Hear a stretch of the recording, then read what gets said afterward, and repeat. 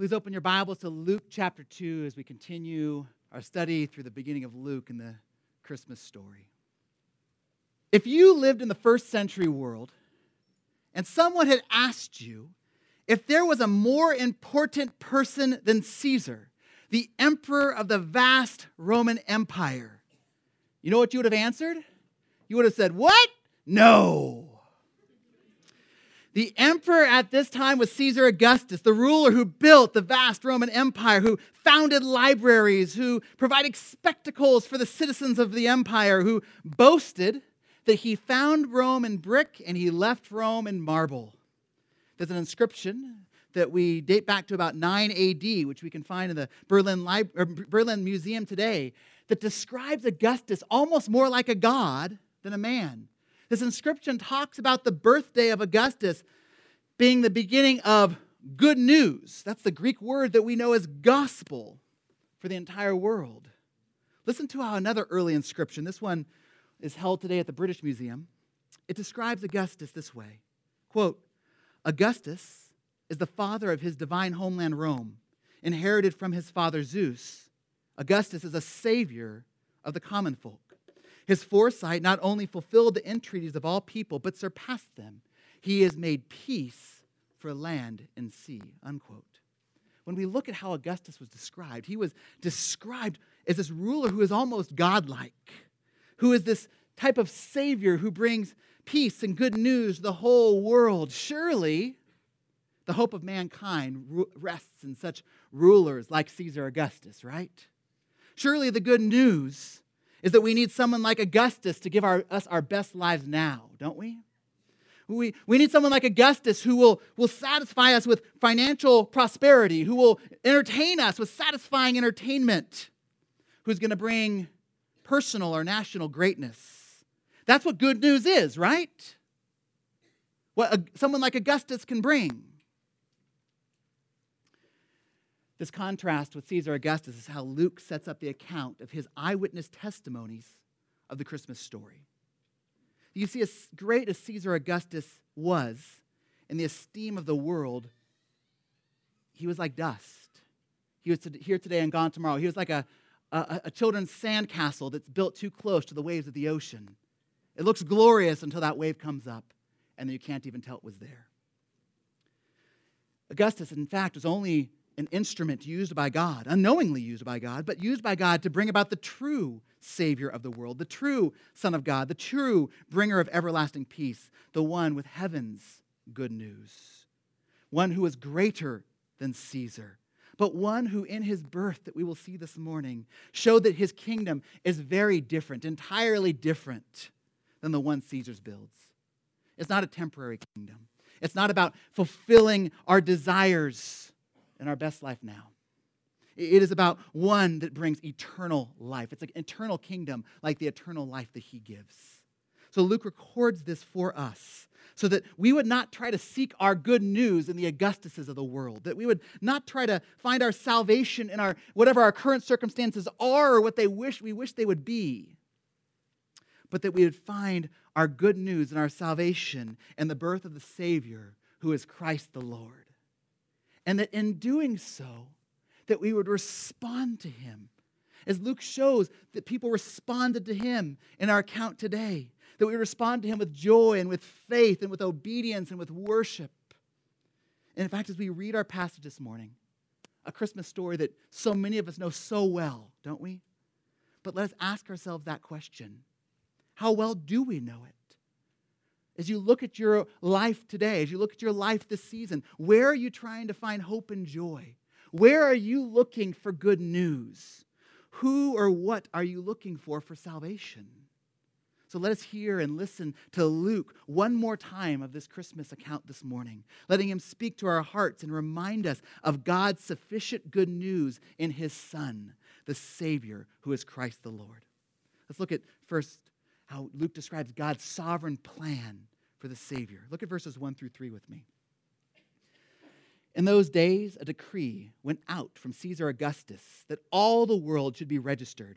This was the first registration when Quirinius was governor of Syria, and all went to be registered, each to his own town. Notice how Luke starts this. He starts this account with "in those days," not "once upon a time." You guys notice that? He's recounting us the historical Christmas story, not a fabricated Christmas myth. This is a story that's anchored in the historical backdrop of a census of the Roman Empire by Caesar Augustus. The Roman Empire would conduct these censuses for military conscription, as well as to know how much taxes they can get from people. Now, although the Jews were exempt from military conscription, they didn't have to be part of the military, they did have to submit to their Roman overlords to the purposes of taxation. So they participated in the census as well. Now, we know if we look at historical Roman documents, not everyone in the Roman Empire had to go to their own towns, but it's most likely that this is a Jewish tradition that we see in the Old Testament potentially, and then that probably Herod instituted just for that area of Judea. But this story isn't primarily about Caesar and his census. Caesar is just an instrument in the hand of God, an instrument of God's providence. God is moving the entire Roman Empire to get one couple to Bethlehem. Look at verses 4 and 5.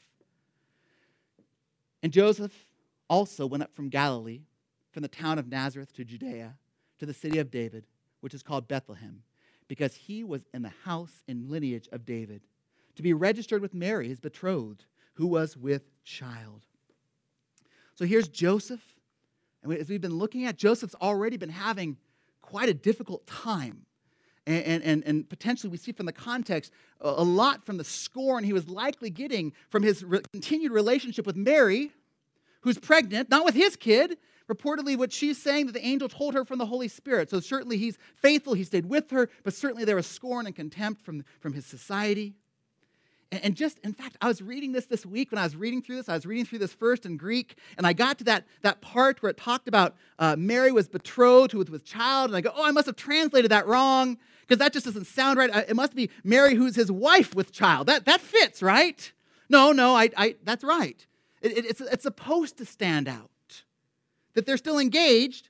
She's pregnant, but not with his baby, through the power of the Holy Spirit. This is a difficult situation that Joseph and Mary find themselves in.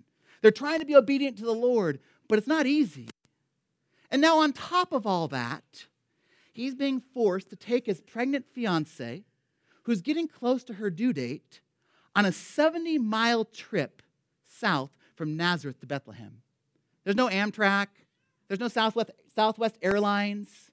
They're walking or potentially riding on an animal down south. And all of this, why? Not to visit family, not to have a great Christmas celebration, so that they could get taxed more. Right? All this has happened so that the Roman government can give them more taxes. That's nice. Merry Christmas. Right? And so Luke tells us that Joseph has to travel to Bethlehem because he is of the house and lineage of David, and he has to be registered in David's hometown. Why is that significant? Luke doesn't tell us the significance like Matthew does in his gospel account. Luke assumes that his readers understand the significance of this.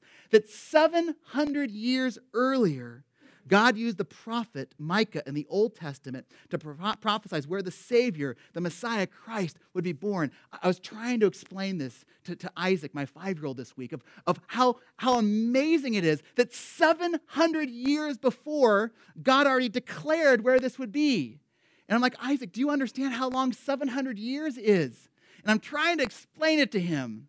And he goes, wow, that's a long time. In 700 years, I might have died and gone to heaven. And I go, no, if Jesus doesn't come back in 700 years, you definitely will have died. And I sure do hope that you've trusted in Jesus and you trust in Jesus and will go to heaven. But 700 years, it's unfathomable for my 5-year-old to comprehend. It's unfathomable for us to comprehend how that 700 years before, God had prophesied to the prophet Micah, in which Steve read this morning.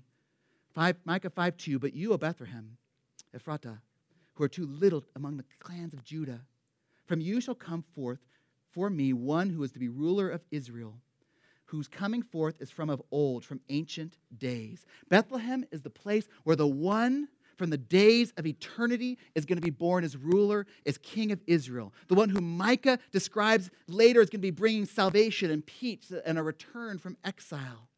So as you look at the Christmas story, here's what Luke is doing. Luke is looking at the Christmas story from two different perspectives, from two different viewpoints. He's giving us an earthly setting and a heavenly setting, an earthly perspective and a heavenly perspective, an earthly viewpoint and a heavenly viewpoint. You see, there's an earthly setting to this story of Joseph and Mary who are just looking at what's going on and are just suffering. They're just having a difficult time upon everything else that's going on, that it's just not seeming like a great Christmas for them. I know that they didn't understand what Christmas was, but you understand what I'm saying, right? They're scorned by their community. They're forced by the government to travel 70 miles while she's pregnant so that they could be taxed more. And Luke's pointing also out that there's a different viewpoint to look at this story. There's a heavenly setting where God is not going, oh no, I missed that one. Right? God is not asleep. God is not absent. Instead, God is sovereignly and providentially at work through everything that's happening. He is moving everything that's happening for his good purposes. Maybe you can relate to Joseph and Mary this Christmas season. Maybe you're going through difficulties and hardships. I appreciate John Paul praying for that earlier, because it can be a really difficult season for some people, especially thinking of loved ones that are no longer here. I want you to be encouraged, my friends, that God is still sovereignly and providentially at work. He knows and he understands and he desires to use that for his good purposes and for his glory. So Luke is wanting us to take a step back from this situation and understand what's going on here. He's showing us that the most powerful person in the world, Caesar Augustus, is directing the census of his vast empire, trying to gain military might and gain financial strength. And yet all of that is just an instrument in God's sovereign providence to move Joseph and Mary to Bethlehem in order to fulfill God's promises and prophecies of this Savior he made hundreds of years earlier. Let's look then how Luke continues the story. Look at verses 6 and 7. Luke says, "And while they were there, the time came for her to give birth, and she gave birth to her firstborn son, and wrapped him in swaddling cloths, and laid him in a manger, because there was no place for them in the inn." So while Joseph and Mary are staying in Bethlehem, the time came for the baby to be born. And like all babies at that time, still many babies today, they wrapped him with cloth. They're wrapping his fragile little limbs in order to keep him protected, in order to keep him comforted. The baby wasn't born with shining incubator lights from heaven to keep him warm at night. Right? The baby wasn't born fully strengthened with angelic muscles. He was a weak and frail child who missed the confines of the womb and was comforted by being wrapped in swaddling cloths. He was a normal human baby. And they laid the baby in a manger. It's a feeding trough used for stable animals like cattle and sheep and goats. And Luke explains the reason for this is because most translations will say there was no room in the inn. However, I think there's two translations that do, I think, a little bit better job with this. The Christian Standard Bible and the New International Version translations, I think, are a little bit more accurate when they say there was no guest room available. See, the word that Luke uses here for inn or for guest room, it's actually used again in Luke chapter 22, verse 11, to speak of a guest room, the guest room where Jesus is going to take his disciples and be prepared for them. It's a very different word in Greek from the word that's used for inn that you see in the parable of the Good Samaritan. So it's not as an image in our mind. It's not like you're going through Oakhurst in the summer, right? You're looking for a hotel to stay at in Oakhurst in the summer, and what do you see in Oakhurst in the summer at hotel rooms? No vacancy. That's why they're building 3 giant new hotels up the road, right? Because everything's occupied during the summer. And so, they go from hotel to hotel. That's not quite what's going on here. In the Middle East, most people stayed in other people's homes. They practiced this hospitality, which is probably what Joseph and Mary did. But the home was so overcrowded with visitors because of the census that there was no guest room available. That's why those translations translate it that way. And archaeology has shown us the same thing, that the way you can picture this is most typical first century houses in Palestine not only had a guest room, but they also had a stable for family animals as part of the house. The stables were either located downstairs for a nicer two-story house, or most houses had a stable that's connected to the main room of the house that's connected by a half wall, so that people didn't have to go outside to feed their animals, that they could just lean over the half wall and feed their animals in that way. And that's what Luke's describing. This is where baby Jesus was placed, in this feeding trough with the family animals, because there's no guest room available. Now think about what all this means. God the Father sovereignly moves the entire Roman Empire so that God the Son could be born in Bethlehem, so that he could be born in an animal feeding trough. I mean, could God have planned this differently? When I was talking over the story with Isaac this week, I asked him that. He goes, yeah, right? If God can move the entire Roman Empire to get this family to Bethlehem, couldn't he make sure there's a guest room available? He could have. I mean, by the context of the passage, he's shown his sovereign power and control over the timing and over the whole Roman Empire. So the only conclusion that we can draw from what Luke is telling us is that God planned, according to his good purposes, for Jesus to be born in that manger. Planned for him to be born in that humble condition, to fit the humble purpose of his mission, that Jesus came not to be served, but to serve and to give his life as a ransom for many. See, through this passage, Luke is reminding us that God is sovereign. God is sovereign as he is providentially planning the Savior's humble mission. God is sovereign as he's planning the Savior's humble mission. We saw this from Paul earlier, that John Paul read for us earlier from Philippians, that though Jesus was fully God in his nature, he humbled himself by emptying himself. He emptied himself not by giving something up. It's not that Jesus gave up parts of his divinity, but Jesus emptied himself by taking something extra to his divinity. He also took on the nature of humanity. And even more, he took on the humble position of a servant, being born in a manger and then dying on a cross. And did you notice in the passage that John Paul read this morning out of Philippians, that Paul says when we think about what Jesus did in his humility, that matters to us. That is applicable to us. That as we consider Jesus' humble birth, Paul says that should affect us, not just in our thinking, but in our attitudes, in our behavior. That we are to have the same attitude among ourselves that Jesus demonstrated.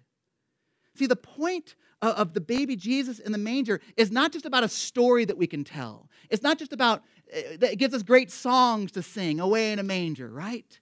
It's not just about the story and the song. It's not just about a knowledge, oh, I know that that's the Christmas story.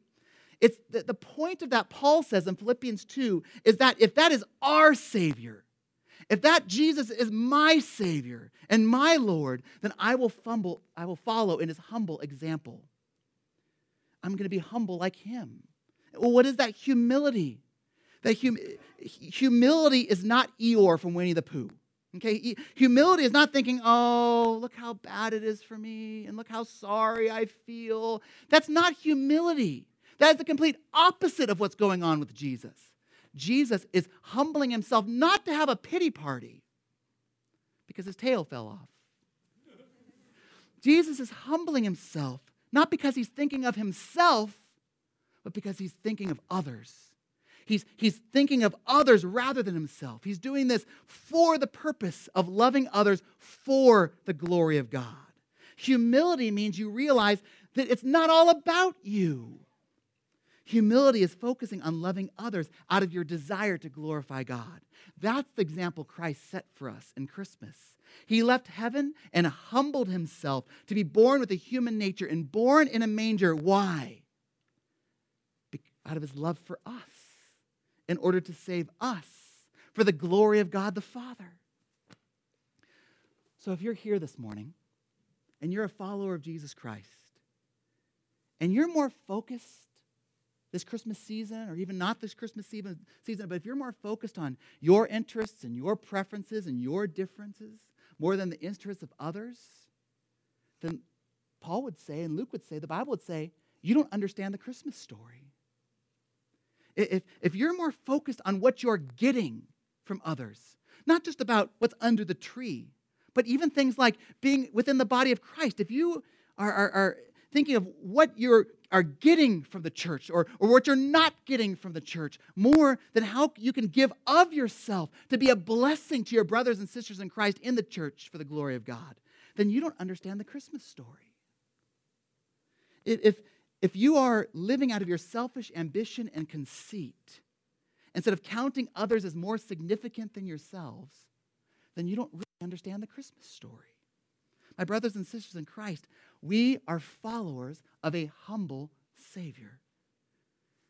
As we sang in that glorious hymn last week, "Come, thou long-expected Jesus. Come to earth to taste our sadness. He whose glories knew no end. By his life he brings us gladness, our Redeemer, shepherd friend, leaving riches without number, born within a cattle stall. This, the everlasting wonder, Christ was born, the Lord of all." That's our example. That's our example, that if we are followers of him, we follow that example. But then Luke continues. He continues then to describe this good news of what it means for the Savior to come. Look at verse 8 with me. Luke continues to say, "And in the same region there were shepherds out in a field, keeping watch over their flock by night." You see, this birth of Jesus is not just a private moment. It's not just a moment for Mary and Joseph. It's not just a family moment or not just a moment where the families can have with God. This is good news that God wants to share with others. He wants this news to be shared, to be celebrated. In particular, Luke points out that there were these shepherds watching their sheep in that same region of Bethlehem. There's nothing inherently special about these shepherds. They had no privilege. They had no power. Some people even look down upon shepherds because of their occupation. These were just normal guys, normal blue-collar workers just faithfully doing their jobs that night. They were taking turns and watches over their flocks. But on that night, heaven comes to share with these average shepherds the good news about the good shepherd born in Bethlehem. Look at verse 9. Luke continues to say, "And an angel of the Lord appeared to them, and the glory of the Lord shone around them, and they were filled with great fear." Just stop for a moment. Just picture this. Can you picture this? I'm not picturing what you see on Christmas cards or cute little Christmas graphics. I mean, trying to picture actually what Luke is saying here. You're just going about your job. You're doing your job, and all of a sudden, a mighty angel of the Lord appears. Not the fat, chubby kid angel, right? This is not the picture of the fat little chubby kid. This is talking about this mighty angel of the Lord, one of those angels of the Lord that killed 180,000 soldiers in one night by himself. And then you have, on top of that, you have the glory of Yahweh, which Acts 26 describes as a flash of radiant light shining all around you. Right? I mean, just imagine. This is not a movie, right? There are no special effects. Hollywood is not involved. This is real life. It makes sense when Luke tells us that they were filled with great fear. Actually, that's putting it a little mildly, I think. I like how the Christian Standard Bible puts a footnote in there where it says that there's an idiom that Luke's using here. It's a Greek idiom that is saying they feared a great fear. They were fearfully fearful. They were so afraid that they were afraid. I mean, it was fear upon fear. They were terrified. But look how the angel responds. Look at verses 10 through 12. "And the angel said to them, 'Fear not, for behold, I bring you good news of great joy that will be for all the people. For unto you is born this day in the city of David a Savior, who is Christ the Lord. And this will be a sign for you. You will find a baby wrapped in swaddling cloths and lying in a manger.'" I love this. The angels tell the shepherds to exchange their great fear for great joy. You see, that great fear turns into great joy. Think about this, what's going on here in verse 10. What's the logic of verse 10? Look at verse 10 with me. They don't need to be afraid. Why? For or because. They're giving the reason there. Behold, emphasis. This is important. The angel's bringing them good news.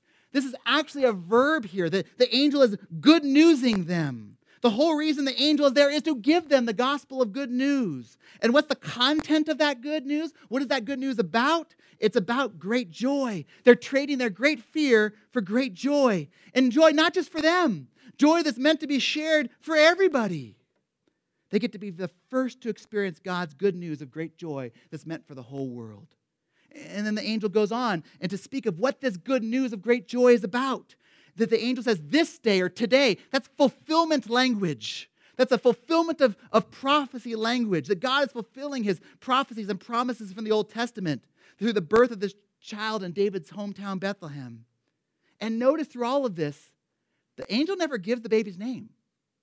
You see that there? There's no mention of his name as Jesus or anything about Jesus. It's not about necessarily the baby's name. It's about the baby's identity, the titles of who this baby is. This child is God's promised Savior, God's means of deliverance and provision and salvation. It's not going to come through the Caesar Augustuses of this world. It's not going to come through any human power or any human effort. There's no ruler that can bring about God's salvation. There's no religion that can bring about God's salvation. Only through the work of what this child will do will come God's salvation. This child is God's Savior, who is the Christ. That's the Greek word for the Hebrew word Messiah, or anointed king. See, when we talk about Christmas being the birth of Jesus Christ, Christ is not Jesus' last name. Right? So we have Steve Riley over here. Steve's his first name, Riley's his last name, right? Christ is not Jesus' last name. Christ is a title. It's like saying King Jesus, right? If we say King Steve, King is not his first name, right? King is a title. So we'd say, all hail King Steve, right? You can tell him that after church. But the child being named here is Jesus, whose title is the Christ. Jesus, the Messiah, King Jesus. And then the next title is just mind-blowing. This is just mind-blowing if you look there. The angel talks here about the Lord. That's the Old Testament name for the covenant God of Israel, Yahweh. He's talking about the Lord Yahweh. So we would expect for Luke to say, or the angel to say, that this child is the Messiah of the Lord. Or we would expect it to say that this is the child Messiah from the Lord. But the angel doesn't say that. The angel says, this child is the Christ, comma, the Lord. The Christ who is the Lord. This child is able to save because he is the Messiah, who is God himself come in the flesh. That's what we call the incarnation. As we were talking at Sunday school today, right? If you have two versions of chili, you have chili con carne, right? You have one that's normal chili, and you have one with meat. You know which one I prefer. But the one with meat, that con carne, is that idea of with meat. So incarnation is Jesus has come in meat and flesh, that God has taken on flesh. The Messiah is God come in the flesh. And the angel gives them a sign so they could go and confirm the truth of this for themselves. But as you look at the sign there, in verse 12, it's kind of underwhelming, right? God has come in the flesh, the Messiah, Savior. And you're going to find a baby swaddled in the manger. That's not the sign that I'd expect. How about you, right? That's not glorious angel, glory from heaven, Messiah, God come in the flesh. There's a baby in the manger. But it's to remind us that Jesus isn't the type of Savior that we often expect. He's not mighty Augustus ruling from Rome. He's an infant lying in a feeding trough in Bethlehem. He's come not to be served, but to serve and to give his life as a ransom for many. Now, if the shepherds had any doubt about that sign, that doubt was quickly dissipated. Look at verses 13 and 14, where Luke tells us, and suddenly there was with the angel a multitude of the heavenly host praising God and saying, glory to God in the highest.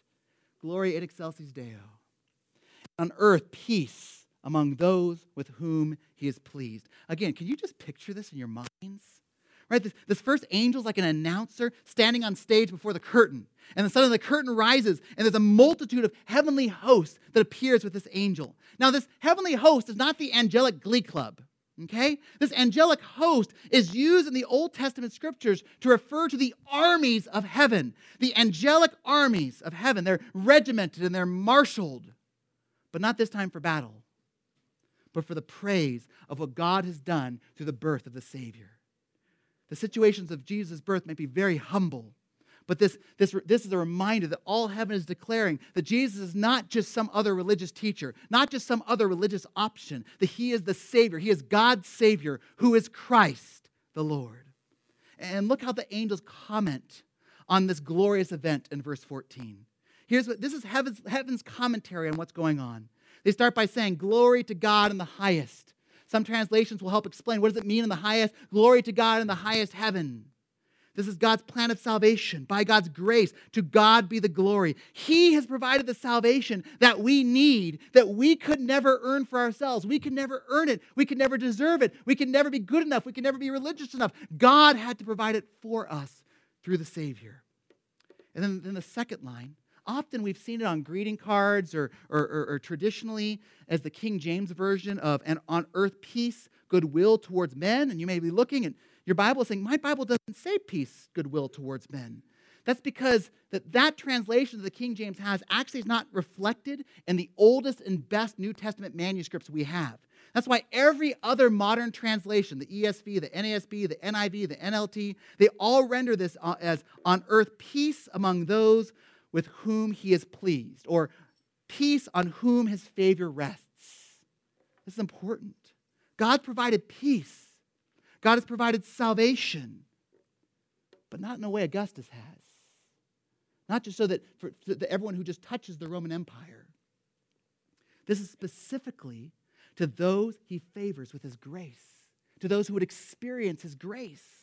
Salvation, Luke's telling us, is not based on our goodwill of trying to accomplish our salvation by our own good efforts, or but just by being around things that are of Christ. Peace comes to those, like the shepherds, whom God gives eyes to see and hearts to cherish what he has done through his provision of the Savior, who is Christ the Lord. As John would state in his gospel account, to all who did receive him, Jesus, who believed in his name, he gave the right to become children of God, who were born not of blood, nor of the will of the flesh, nor of the will of man, but of God. So Luke records this heavenly message because this message is not just for the shepherds. This message of God's gracious provision of salvation is for us all. See, here's what Luke is saying, that for every reader of his gospel, both those past readers, those present readers, and those future readers, that everyone who reads this gospel are the type of people who need a Savior. There's not a single person who's going to read this gospel who does not need a Savior. That the story of the shepherds is our story. That the good news of great joy they received that night is offered to us as well. In fact, if you are visiting with us this morning and you are not a follower of King Jesus, we want to say welcome. We are so glad that you're here visiting with us this morning as we celebrate Christmas. That this is good news that Jesus has for you. See, we often think of Christmas, we think of Jesus as the baby in the manger. But we need to remember as we read through Luke that Jesus did not stay a baby in the manger. He grew and he lived a perfect life as the Son of God. And he died a horrific death on the cross for our sin. Why? Because this baby was born to die.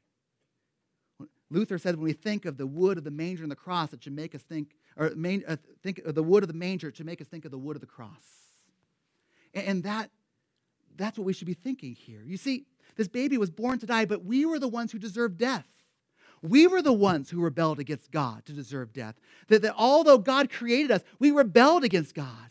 We neither glorified God, we didn't worship God, we didn't give thanks to God. We tried to rebel against God, commit insurrection against God, because we tried to live as God instead of him. That's what the Bible calls sin. We sinfully rebelled against God. And so we deserve the wages for sin, which is death.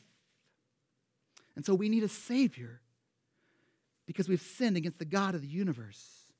And so we're separated from our relationship with God. We're destined to have to pay the penalty for that sin for eternity.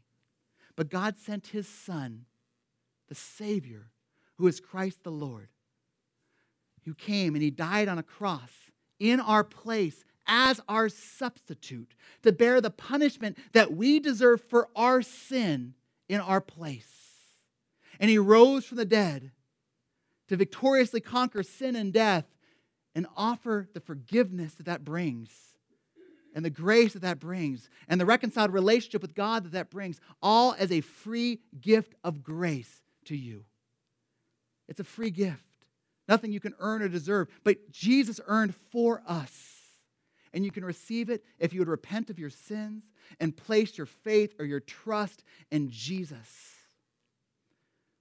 And you can do that this morning. What a wonderful gift to receive this Christmas season. Do you need good news?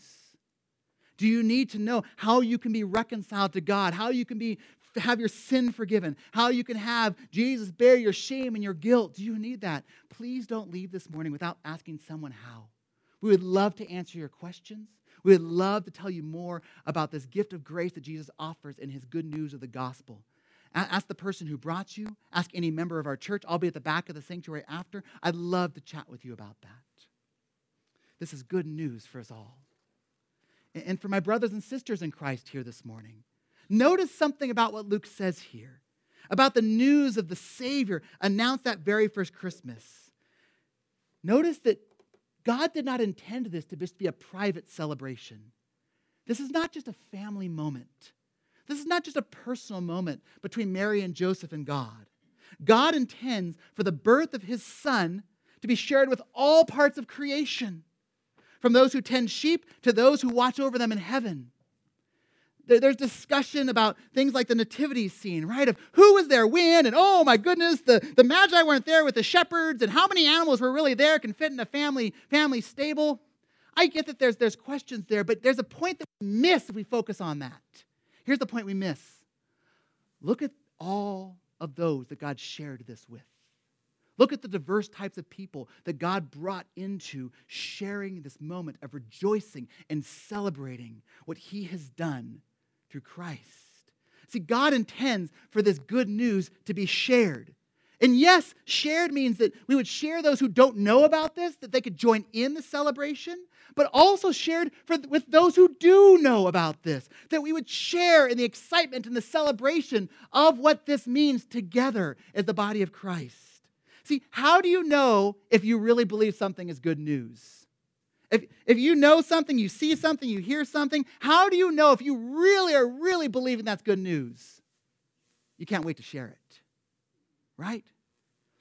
The best type of news is the news you hear and you want to talk to someone else who knows that, who's heard that, or who you can tell about that so you can celebrate it together, right? You see a new movie and you're so excited about what happens. And you don't want to spoil it for people, so you go to try to seek out, have you seen it? Have you seen it? Have you seen it? Until you can find someone else who's seen it, so you can celebrate that together. The best type of news is the news that you celebrate together, is the news that you share together.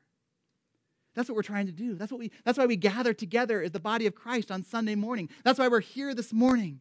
That's why we're gathering for the body of Christ on Tuesday for Christmas Eve. Because God has set an example that the Christmas celebration is not just a private moment, but it's a collective sharing of the celebration of Christ by the people of God. Now let's look how Luke concludes this account. As he tells the story, the historical account of what happened, and then he tells us about different reactions, different responses to the Savior. Look at verse 15.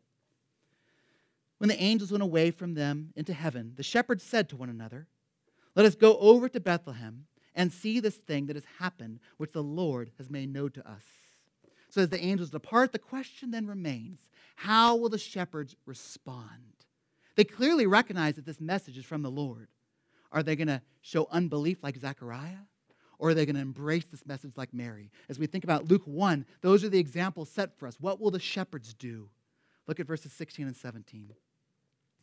And they went with haste and found Mary and Joseph and the baby lying in a manger.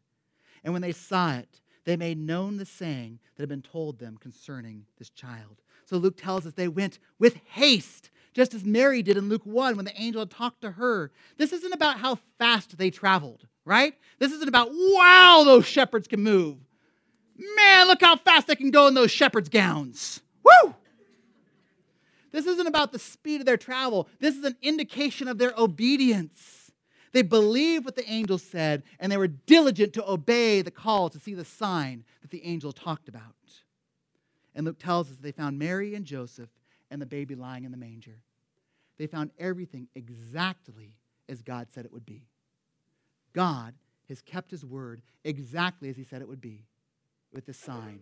And it's a sign to point to something greater, that God would keep his word exactly as he said it would be of what this child would do to be the Savior, Christ the Lord. And what is the shepherd's response when they see the sign exactly as God had said?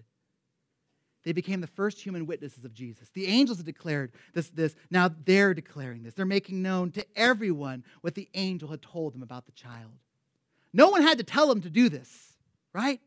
They didn't have to go hear a sermon from the angel of, okay, listen, you're going to have to tell people about this, and you're not going to want to, and you're going to be scared about talking about this in your Christmas gatherings, and so here's your pep talk to go be witnesses. They didn't have to get one of those. You see that? The angels didn't have to tell them, now, we're going to need you to tell people about this to get this holiday season. No, that's not what happened. They shared with other people. Why? Not because they were supposed to, not because they were told to, because they just couldn't help it, right? They just couldn't do anything else. They couldn't help themselves. They had to tell other people about this good news because the best news has to be shared. See, if you're struggling and you're saying, okay, I'm getting together with not my non-Christian family this Christmas, or I'm getting together with my non-Christian friends this Christmas, or at my office Christmas party, and I just have to do better and just try to be a better witness, and I'm just going to make myself do it. That's not what the Bible's trying to tell you. The Bible's not trying to say, oh, shame on you. You got to do this better. That's not what the Bible's saying. The Bible is saying, you're really not convinced of the good news yet. It's not that you don't believe, but it's that you need to dive in and look at what God has done through Jesus until you have He has rekindled that delight in your heart. Then of course you're going to share. Because we get dull to these things, don't we, as Christians? We've heard the story, we know the gospel, we've heard the Christmas story, and they become dull to us. And so we don't see why we need to share them. So we need to be awakened afresh to the joy and delight of what God has done, so that we, of course, we're going to share. What else would we do with this good news? And then Luke ends the account then by giving two different responses to this good news that the shepherds are sharing about this child, the Savior who is Christ the Lord. He's giving two different responses, two different receptions, two different reactions to the birth of Christ. It's almost like Luke is asking us as his audience, I've given you even more than they've gotten here. How will you respond? Look at verse 18 for the first response. And all who heard it wondered at what the shepherds told them. So the first reaction, Luke tells us that all who heard this wondered at this. The New King James says they marveled at this. The NIV says they were amazed at this. This seems like a good response. This is marvelous and amazing and wonderful news. But if you start to read through the rest of the Gospel of Luke, we're going to see that people often have this reaction to Jesus. There's a lot of people who wonder at Jesus' teaching. There's a lot of people who are amazed at his miracles. But Luke's going to show us that wonder and amazement, they're the right reactions initially, but they are not the same as faith. That's not the goal here. Amazement is the right initial response, but amazement isn't enough. And Luke compares it to the second account. Look at verse 19. He starts with, but, in contrast to them, look what Mary did. Verse 19. Mary treasured up all these things, pondering them in her heart. Mary didn't just wonder at these things. Mary wasn't just amazed at them and then just move on with what she had to do for the day. She treasured these things. She stored them up in her memory. She's pondering it. She's thinking on them over and over. These are visual verbs, right? They're giving this picture as if Mary has a safe or a storage box in her mind where she puts her most precious memories to protect them and to make sure that they're available to think upon again and again and again. She's preserving what's going on, this news, for further consideration. She's protecting herself from forgetting these truths. She's keeping the good news about the Christ as her treasure. You know, later in Luke 8, Jesus is eventually going to tell a parable about how the kingdom of God is like a sower who goes out to sow his seed. And most of the seed lands on the path of the rocks, the thorny ground. that there's some initial amazement and wonder, but there's not genuine salvation. But there's some seed that lands on the good soil, and the soil takes it in and bears fruit 100-fold. And Jesus interprets this parable to his disciples, and he says, that's like those who hear the word, who hear the good news, and hold it fast with an honest and good heart. That's the type of picture that Luke's describing Mary doing here. She's not just hearing the good news about the birth of Christ and just wondering with amazement about the news. She's taking it into her mind and into her heart as her treasure. Do you see the difference, that the contrast Luke is setting up between the first people in verse 18 and Mary in verse 19? We're going to see something similar with the shepherds in verse 20. Look at verse 20. And the shepherds returned, glorifying and praising God for all they'd heard and seen. Now, Luke doesn't tell us that the shepherds treasured what happened, but Luke shows us that they treasured it, doesn't he? Because they had become those now who worship God. They're being described as those who are filled with glorifying and praising God. What the angels were doing in verses 13 and 14, the shepherds are now doing with their lives going forward. And we don't know anything more else about these shepherds. Luke surely did. Luke tells us that he gathered these eyewitnesses' accounts and put them together. So Luke surely had connected and talked to some of these shepherds. He knows what happened, but he leaves us with this lasting picture of the shepherds. This lasting picture of how did they respond to the birth of Christ?